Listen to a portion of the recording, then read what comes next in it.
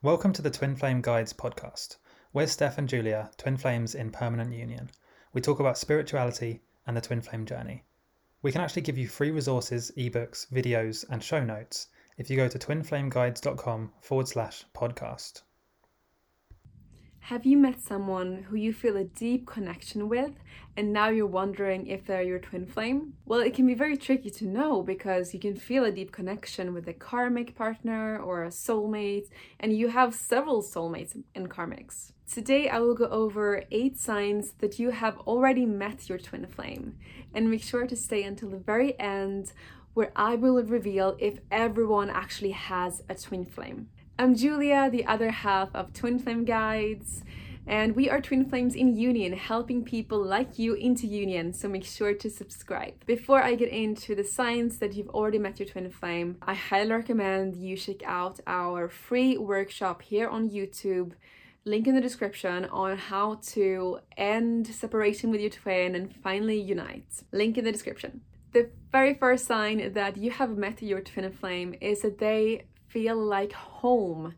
You can truly be your authentic self with them, and that's how I felt the very first day I met Steph. So we met in Spain and we were sharing an Airbnb, and it was a rainy day outside, so we stayed in doing challenges inside, trying different foods and stuff. It was a lot of fun, but it's like not something I would have done with someone who I just met. But for some reason, I felt like I could just relax and be my goofy self around him, which is very rare to feel like that, I think.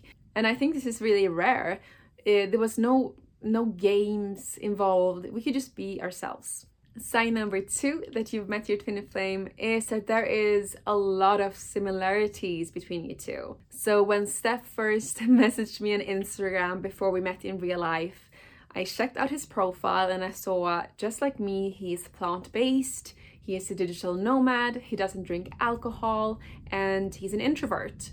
So these are all very big similarities that I didn't expect, and that is actually what piqued my interest, because I thought, oh hey, maybe he could be my twin flame. And the reason why you will have so much in common with your twin flame is because you are on the exact same core vibration, so you tend to have a lot in common. Sign number 3 that you have met your twin flame is that your life is changing quickly, and there's lots of synchronicities going on. So you might have quit your job. So you might be switching careers. For me, for example, I was a digital nomad, a freelancer, but my dream was to start a blog. So that is what I felt was my mission, and eventually I did.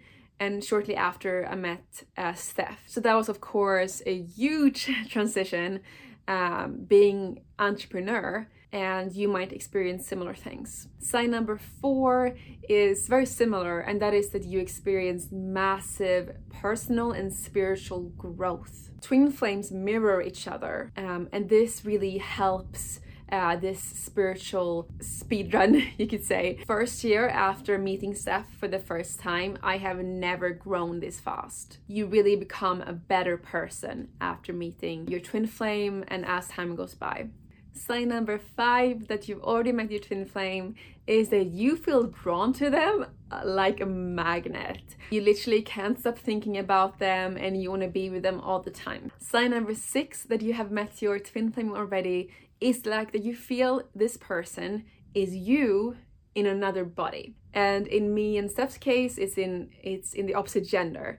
But you can actually be gay as well. So Elizabeth April is a spiritual YouTuber, and she has actually dated men her whole life, but then she met her twin flame who was actually the same gender, so it's possible as well. And you feel like you've known them forever. From the very first day, you feel like, wow, I have shared lifetimes with this person. This podcast episode is sponsored by Keen. Keen provides access to vetted psychics and spiritual advisors who provide guidance and insight on life's challenges. They give you clarity in love, relationships, and especially the twin flame journey. So Twin Flame advisors are actually available 24/7, and as a new Keen customer, you can try your first 10 minutes for just $1.99. That's in dollars, $1.99. Pricing then depends on which advisor you choose, and the services are kind of backed with a satisfaction guarantee. So you can try your first 10 minutes for just $1.99. Go to trykeen.com/twinflameguides. try keen.com/twin flame guides. The link will be in the description as well. Sign number 7 that you've met your twin flame already is that this connection you have is very turbulent. So it might be that one of you chases after the other one runs, and then back and forth. It could be very on and off type of relationship. It can get very heated, especially the first few years together, as you are being forced to confront part of yourself that you don't like. That's still happening to us. It's not pretty, it doesn't feel nice, but really releasing these things is so important for your spiritual growth. So really thank the universe when this happens. This is why your twin flame is there in the first place, to help you with your spiritual growth. And me and Steph feel like every time we've had a disagreement, we've grown from it, or we have released a limiting belief or an ego issue or something. Sign number 8 that you have already met your twin flame is that you were raised in very different ways. It doesn't have to be, but that's just one sign. So for me, I was raised where there was a lot of focus on outer success and keeping up with the appearances and the Jones. And I was raised in an atheist family, while Steph, he was raised up in a religious family. And there the focus was more about what makes you happy, who makes you happy, rather than outer appearances, success, etc. And as a result of this, you have opposite childhood wounds that now have an opportunity to mend. And now a bonus sign that you have already met your twin flame, and that is that you're both driven to a higher purpose. So this could be the same purpose. So both me and Steph are helping people awaken spiritually.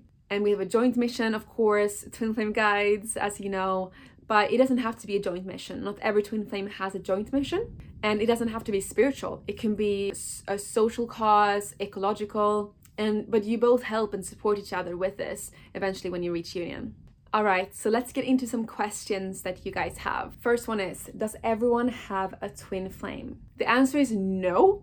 There are some twin flame gurus who claim that everyone has one, but that is simply not the case. It's actually very rare to have a twin flame. Having a soulmate is much more common. In fact, everyone does.